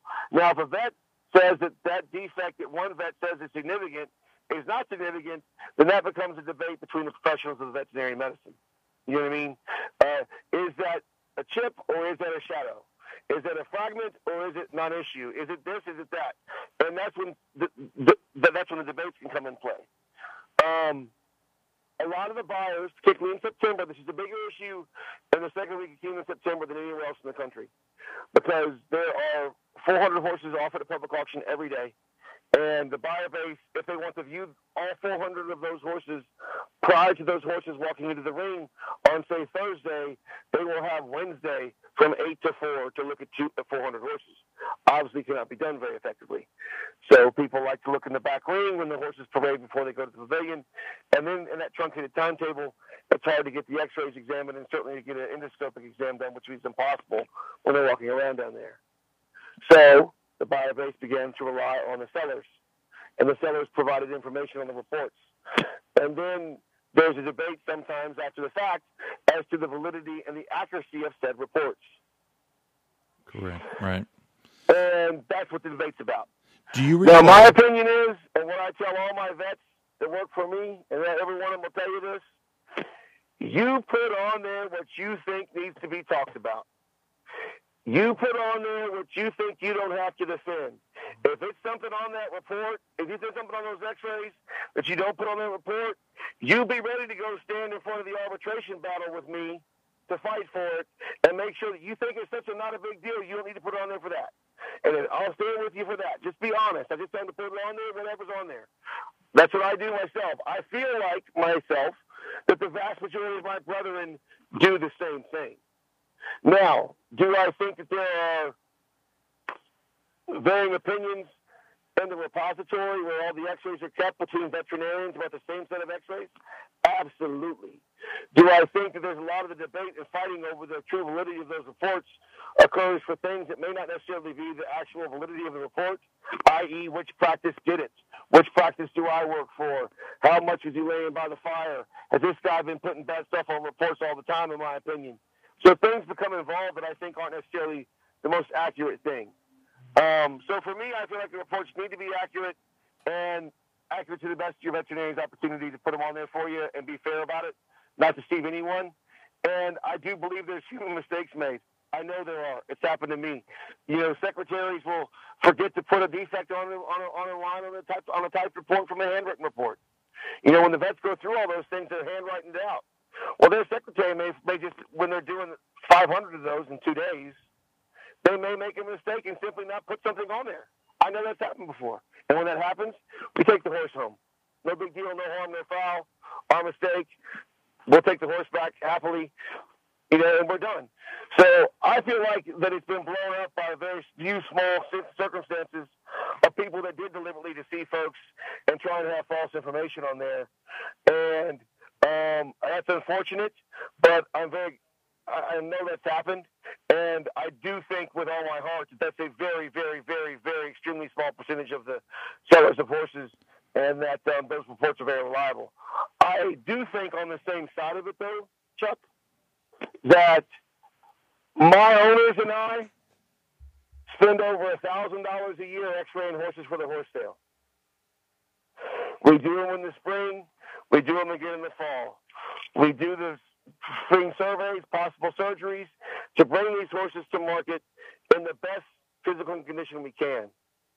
And I personally feel like that if you don't want to go spend your own money on your vet to read those reports, and you go off mine, and there's a discrepancy afterwards due to a mistake made, or you think that what my guy called sesamoiditis, he should have called it severe sesamoiditis, and you wouldn't have bought the horse. Well, you know what? I didn't stop you from reading those x-rays. Me and my guys were in my barn up at on that hill at 5 a.m. yesterday morning, having these horses ready to show at 7:30 in the morning, and I didn't stop you from walking up there and seeing this horse and doing your own homework. So part of me feels that way too. You know, that how much more do we have to put on the seller for our obligation to do the job that a lot of the buyers, in my opinion, are too lazy to do themselves, which is have their homework done and be prepared to go buy a horse by having full knowledge about it. No, I agree that the buyers need to spend the money to do it themselves and get their own veterinarian's opinion. That's always how I operated, and I was rarely granted a massive budget to buy horses, but whenever I was buying for someone else, I always felt like we should have a vet. I used to use Dr. Begay for a long time, and Pug Hart as well. And those guys, I trusted their opinion, and if they said no, then it was no, because you have to be able to draw the line. And I'm sure that there was horses that we might have passed on that were fine, and I'm sure we also probably more than that. There's probably horses that they X'd off that did not turn out to be fine, that wound up having issues. And I wound up training a lot of horses that people couldn't sell, that had issues. And believe me, most of them that had issues as babies, the vets weren't wrong. The market wasn't wrong. And some of them won, and they had talent, but it was a longevity thing. And that's the thing about soundness, is that it's not that a horse can't get to the races or they can't win. It's they just don't have the capacity to the physical capacity to stay sound for a extended period of time. And do you recall? Do you recall the weanling, the disastrous weanling pinhook? Oh yeah, that we got sold, that we couldn't sell as the yearling. Remember, he came in and he went lame. Yeah, he went lame and you were like trying to put him in ice. And I remember you saying, "Chuck, what can we do to?" And I was like, "At this point, nothing. It's just exactly. There's not much." And then we wound up buying him back, and then bring him down to the old Calder sale, and I think it was It was OBS, right? It was OBS. It was their first sale. It was the OBS first sale where they used to do one in January, right? Yes, and it was it was like the end of January at Calder. Yeah. And they had the bone warranty, and the horse breezed good. And Niall Brennan had the horse. He breezed good, and he sold for like $110,000. So it was going to be a big success. And then the next day, the phone call. Hey, that horse has got a flake in its knee. And we had x-rayed it after it worked, and we didn't really see much. And there was a big debate over whether that was significant, and that of course that's always the word, significant. And I remember I think Pug Hart was on our side and saying that that's not significant. That's that's almost it's very tough to see. And I remember the OBS people came to us and said, "Listen, these guys are brand new buyers. It's the first horse," and and we wound up caving in and taking the horse back. And then we said, of course, we thought we were doing the right thing.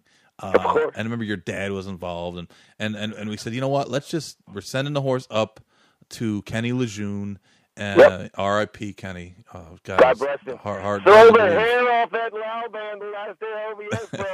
175. Did you know about that? Yeah. Yeah. It was great. The storm blew in about an hour before the horse went up there. Lightning was cracking every time there was a bill on that horse. There was a lightning crack where Kenny was up there clapping for him from heaven. It was awesome, bro. It was an awesome scene when that horse of his sold. He was such a good guy. But I remember we sent him up and said, you know what? Let's just clean that knee up. We're going to give the horse 6 months or 6 weeks off anyways. We'll go in there. It'll be a 10-minute surgery, no problem. Yeah. The surgery went great. Like I said, it was like the tiniest of tiny flakes. I remember the surgeon said like you could almost not even see the thing. Yeah, You know, I almost couldn't find like it. you guys I shouldn't have been couldn't able. find You it. shouldn't have had to turn this one back. But you know, at that point, I was like, all right, listen, it's a nice horse. He breathes well. He should be fine. And I remember like 2 days after he got the Lejeune's farm, Kenny called me. He's like, man, I got bad news. And the horse had ripped the bandage off its knee and kind of that's right. mangled itself. And then we got the horse to the races the following winter. He had just turned 3 at the fairgrounds. And I remember I couldn't get him in. And then finally a race went on the grass. And we said, let's put him on the grass. Let's at least get a race under his belt and see what happens. And he won.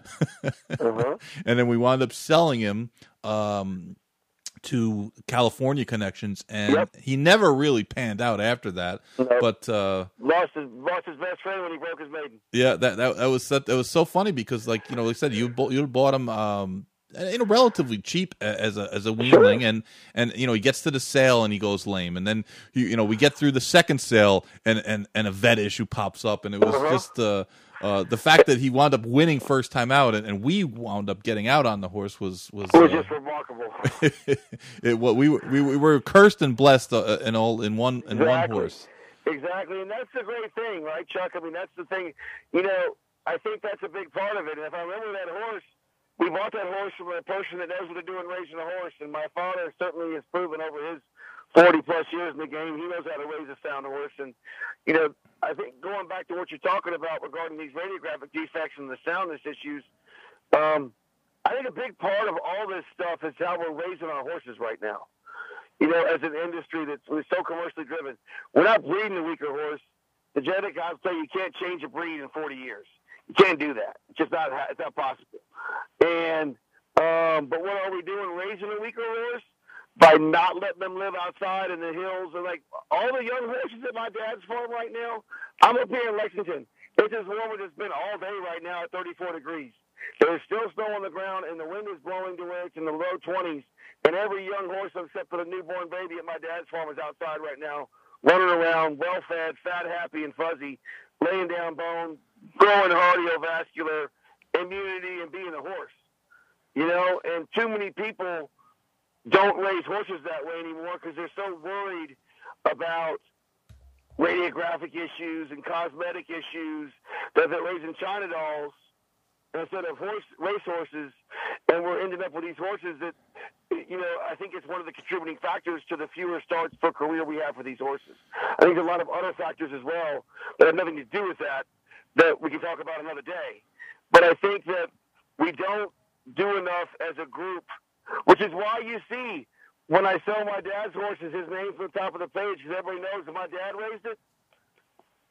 Fast or slow, that son bitch going to show up on game day and give you what it's got. It's going to be sound. It may be a 10-claimer, but it'll be the best 10-claimer you ever trained. You know what I mean? And I'm fortunate in my career and in my life to learn from guys like my father and people like Bill Betts and all these Peters and Bill Graves and Brian, his son at Gainesway now, and all these friends of mine that we've learned the husbandry to raise these horses, and let them be horses and grow up. I mean, that stuff Arthur Hancock talks about that stuff, and the Hancocks let him talk about is true. I mean, you got to let them be a horse. And there's a reason that Bo Lane and Bill Betts and Jeff Morris and Claiborne and Gainesway and these breeders and these farms and Stone Street, these places, they get these consistently good results at the racetrack and the sailing every year, because whether they're Bo Lane and Jeff Morris with a limited budget, or they're Barbara and the Stone Street team, Miss Bank with a big budget, or in between, they're raising their horses right, and those horses go and perform. So they're sought after at the marketplace and the racetrack, and that's what I think is a big factor in our industry right now, but I don't know how you fix it. It's like how you can tell somebody to raise their children. You know what I mean? You can't change it, but what it does create is, which is what I go back to with the stallions and the number of mares bred, and the great thing about our industry is a whole lot of our industry is a free market. Right. And that creates opportunities for guys like all those people I just named. And I'm sure there's a bunch of people that I didn't name, Chuck, that you know. And there's a bunch of people that are listen to this podcast that are mad at me thinking, he knows me, why didn't he say my name? There's a bunch of people in this business that do a very, very, very good job and raise horses that go out and outrun their coverage and outrun their pedigrees and perform day in, day out, and are a joy to train every day. And a lot of those horses have $5 pedigrees. A lot of those horses have $5 million pedigrees. But they were all raised the right way by people that are good caretakers, good horse people, good animal people. It's a husbandry thing. It's more than just, you got to have some feel for it. You know what I mean? And I think that's something that, and if you go look, you've trained horses for a lot of those guys I just named, bud. And if they had problems when they got there, they probably ran through the problems better than other ones you had from other places with the same problems. And if they didn't have problems, they were less likely to get them because they're just overall a more hardy horse. Their immune system and everything about them just more hardy. I remember Dale Romans asked me one day at Keeneland in the back ring, he goes, "Stu, you been around this horse?" I said, "Yeah, Dale, this one was raised at my dad's place. I've been watching this horse. I've been around him every day." He goes, "This horse ever have foot abscesses?" I was like, it's going to put me off guard because I'm in the back ring. I got people flying around. It's a lot of action. I'm like, no, Dale, I don't remember this horse ever. He's a horse you forgot about in the barn. He never had foot problems. He never was sick. He just was feed him and stay out of his way. And then I said, "Why do you ask?" He goes, "Let me tell you something, son." He says, "Those horses that have always got a little problem when they're growing up, they always got a problem in my barn, too. I don't want them. I can make my own problems. I don't want to start with one that's just as weak and compromised." That's you know true. what I mean? And that kind of hit me right in the face, black and white right there in a very blunt and succinct way that Dale summed it up. But when I think back about the horses that I've been around in my life that were the good, Chuck, he's right. I think the best advertisement for raising your horses outside and for letting them be horses is Ken Ramsey.